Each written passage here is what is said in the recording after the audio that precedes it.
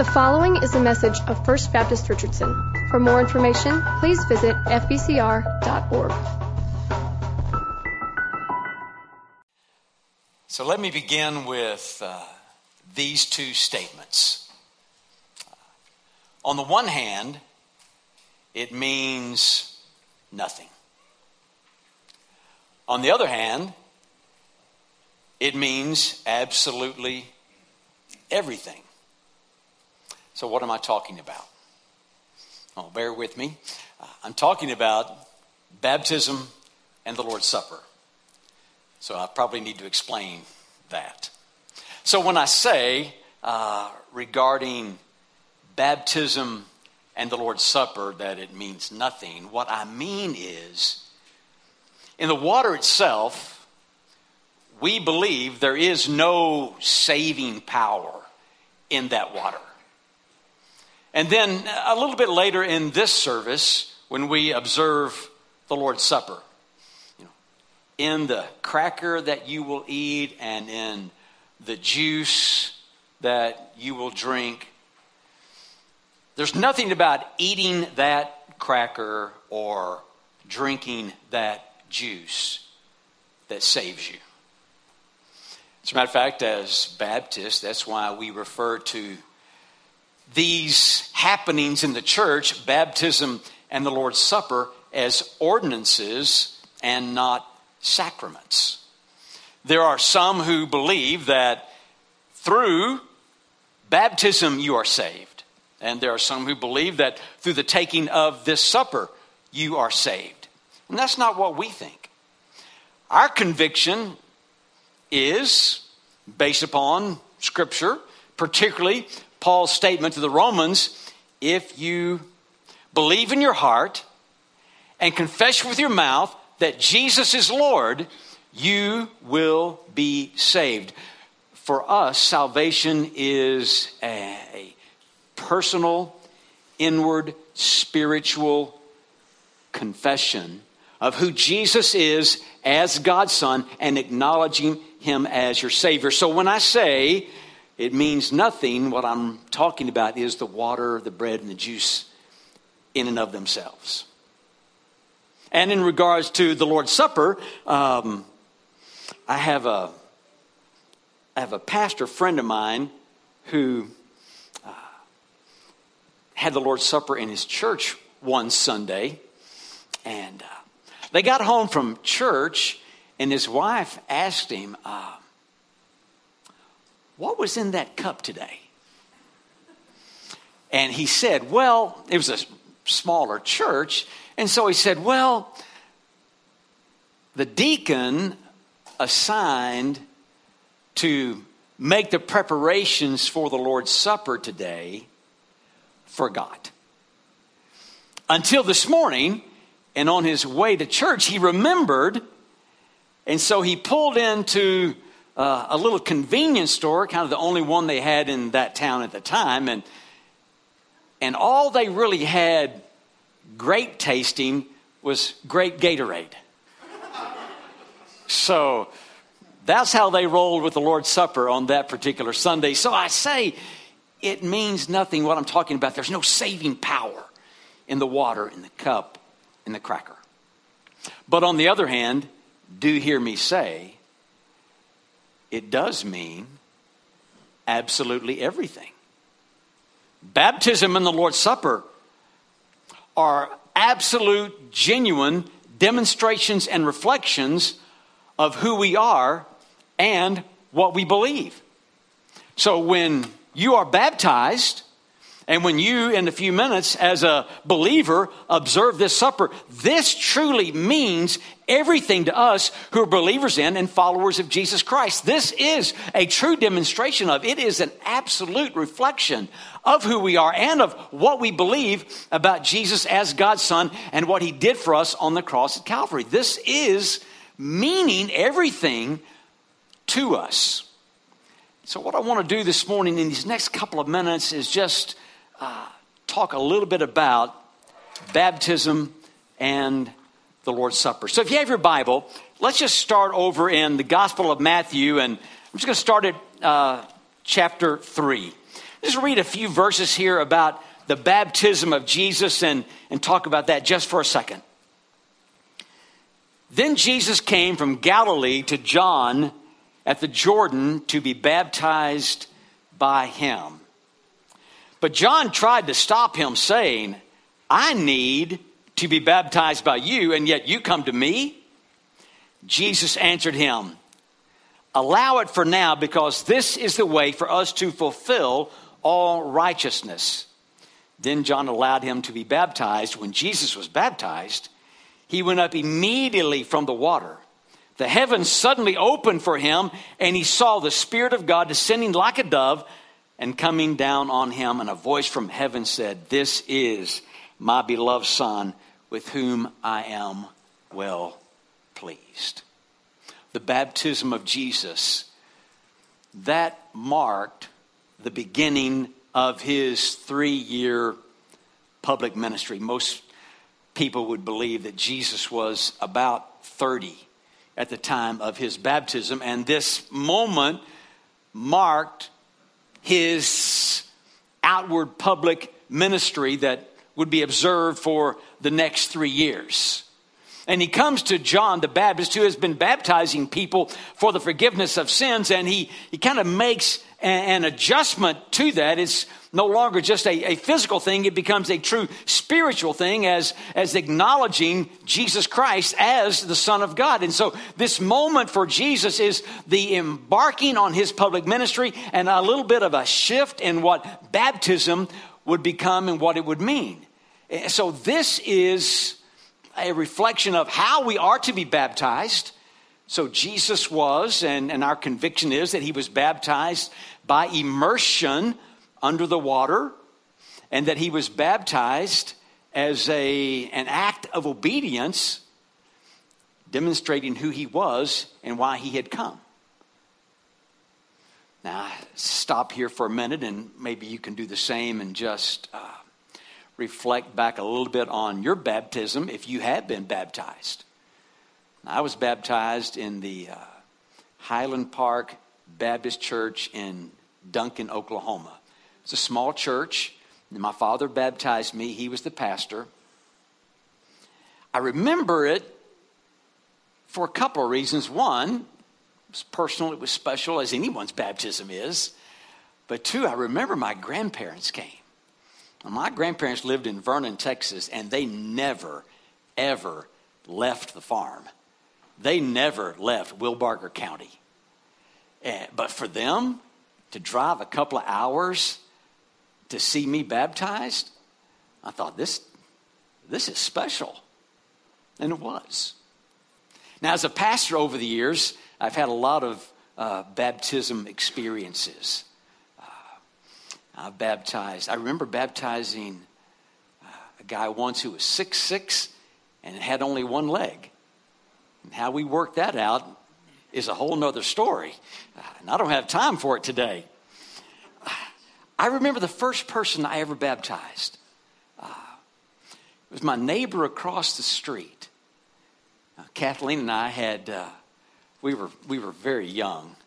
And we moved into this little church parsonage in Blum, Texas. And our neighbors across the street, they thought we were the children of the pastor. So let that sink in for a minute. Because they had children and they thought they could play with us. But we got to know them, and the man across the street, the husband, the father across the street, he was a mechanic in town. And we just invited them to church. And they came, and he got saved.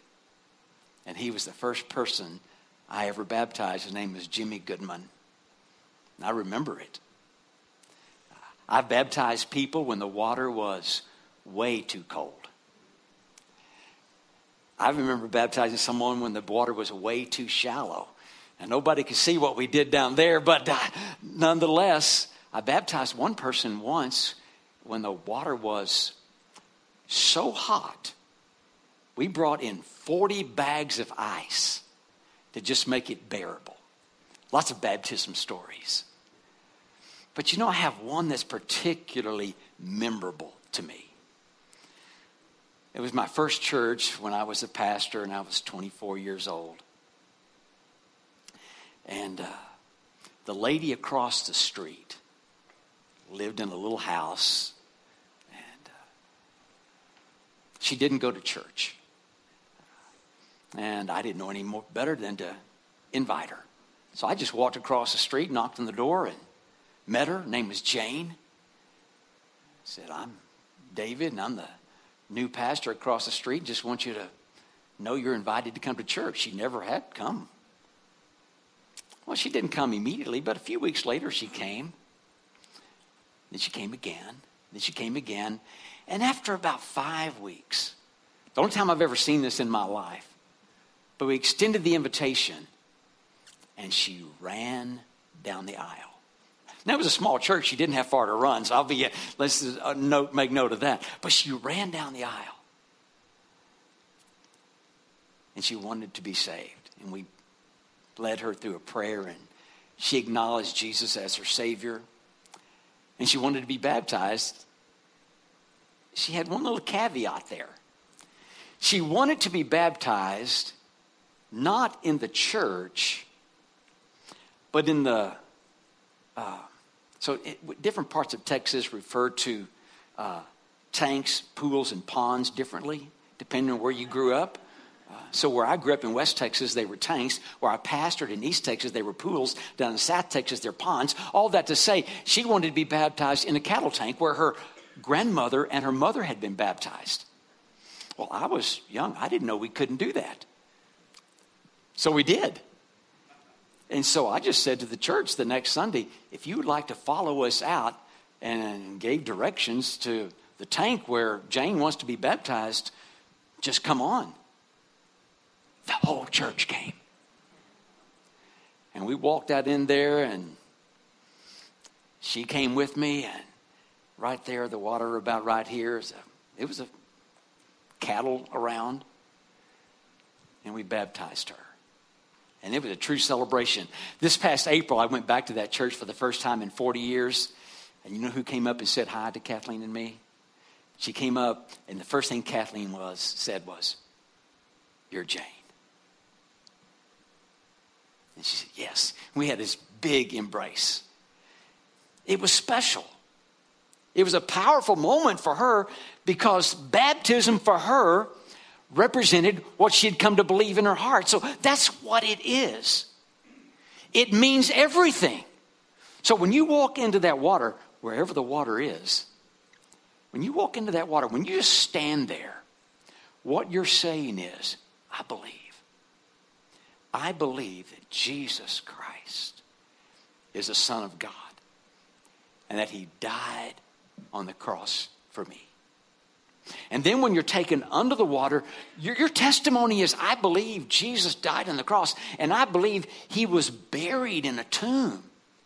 And then when you're taken out of the water, your testimony is, I believe Jesus died on the cross for me. I believe he was buried in a tomb, and I believe he was raised again by the power of God into new life. And that is my very hope for all eternity, that I too someday will be raised for all eternity, living with God in his eternal dwelling place in that mansion he has prepared for me. That's your testimony. That's baptism. Yeah, on the one hand, there's nothing saving about the water. But brothers and sisters, on the other hand, it means everything. Because it's a testimony of who you are and of what you believe. Now, take your Bible, turn over just a few pages more to Matthew chapter 26. Matthew chapter 26, I'm going to read starting at verse 26. Just follow along. This would be what we would call the first Lord's Supper. So here it reads like this. And as they were eating, Jesus took bread, blessed, and broke it, and gave it to the disciples and said, "Take and eat. This is my body." Then he took a cup, and after giving thanks, he gave it to them and said, "Drink from it, all of you, for this is my blood of the covenant, which is poured out for many for the forgiveness of sins." So, the Lord's Supper. Just as baptism marked the beginning of Jesus' public ministry, this supper marked the end of his public ministry.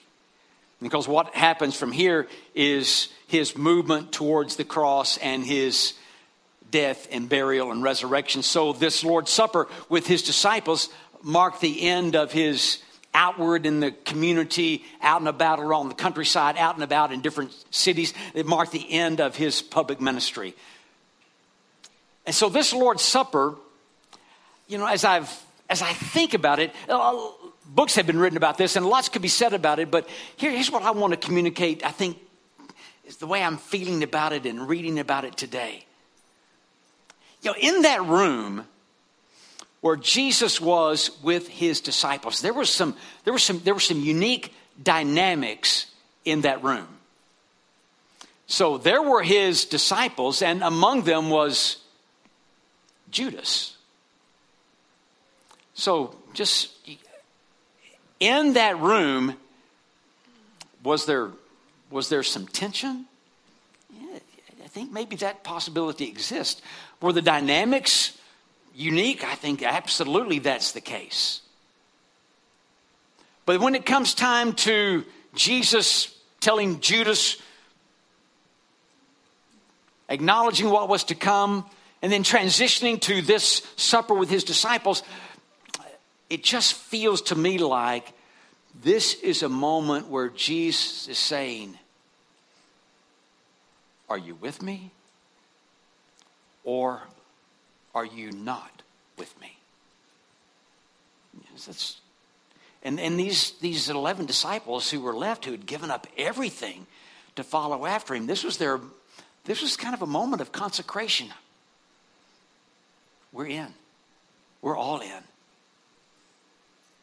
And then Jesus explains, the body, that's my life, that I have lived these years with you, in front of you, and for you.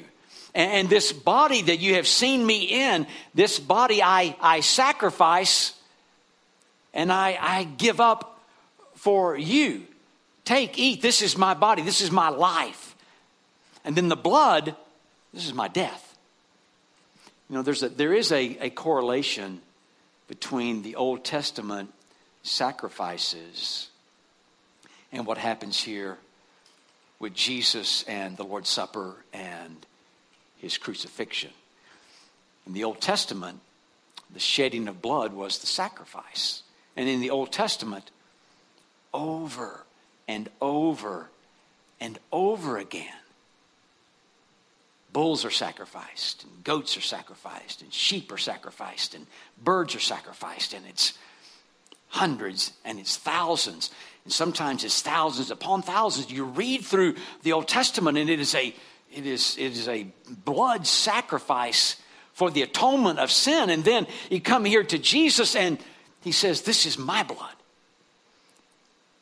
I am your Savior, the Son of God, and this is my blood, and this is it. This is a one-time.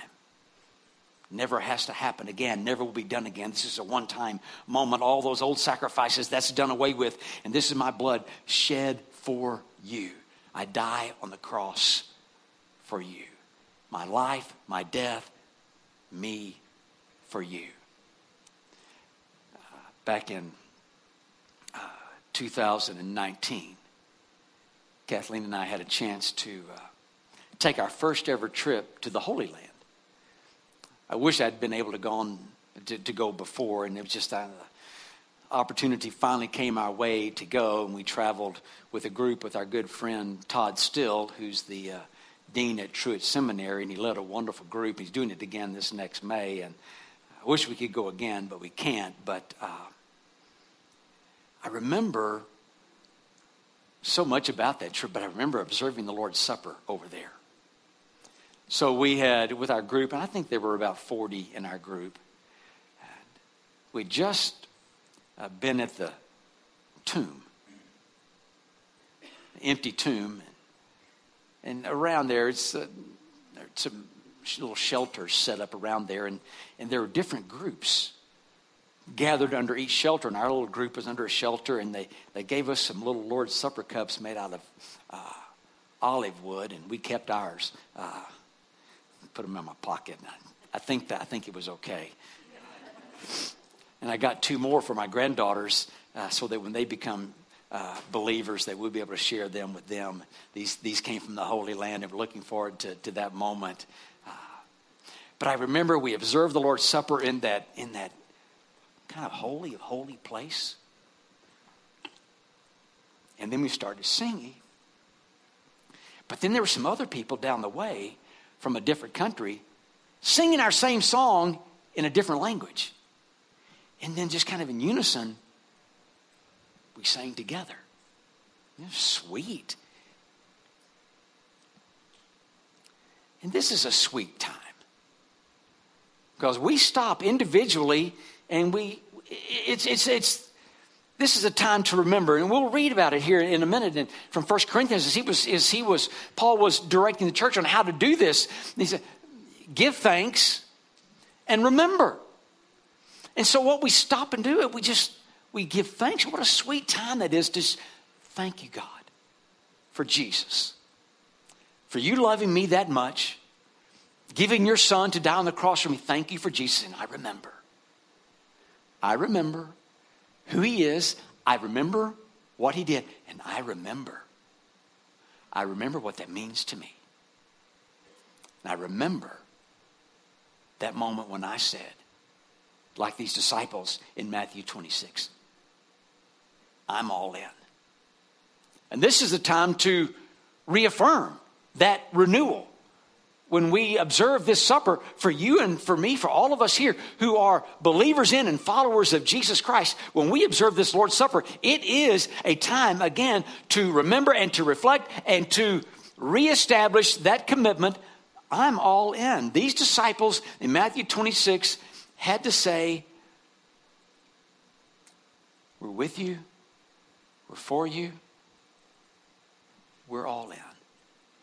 And this is a moment, it's a sweet moment for us to say, Jesus, thank you. I remember. And I'm all in. You know, the baptism and the Lord's Supper here at First Baptist Church, you may remember a couple of weeks ago, we celebrated a baptism.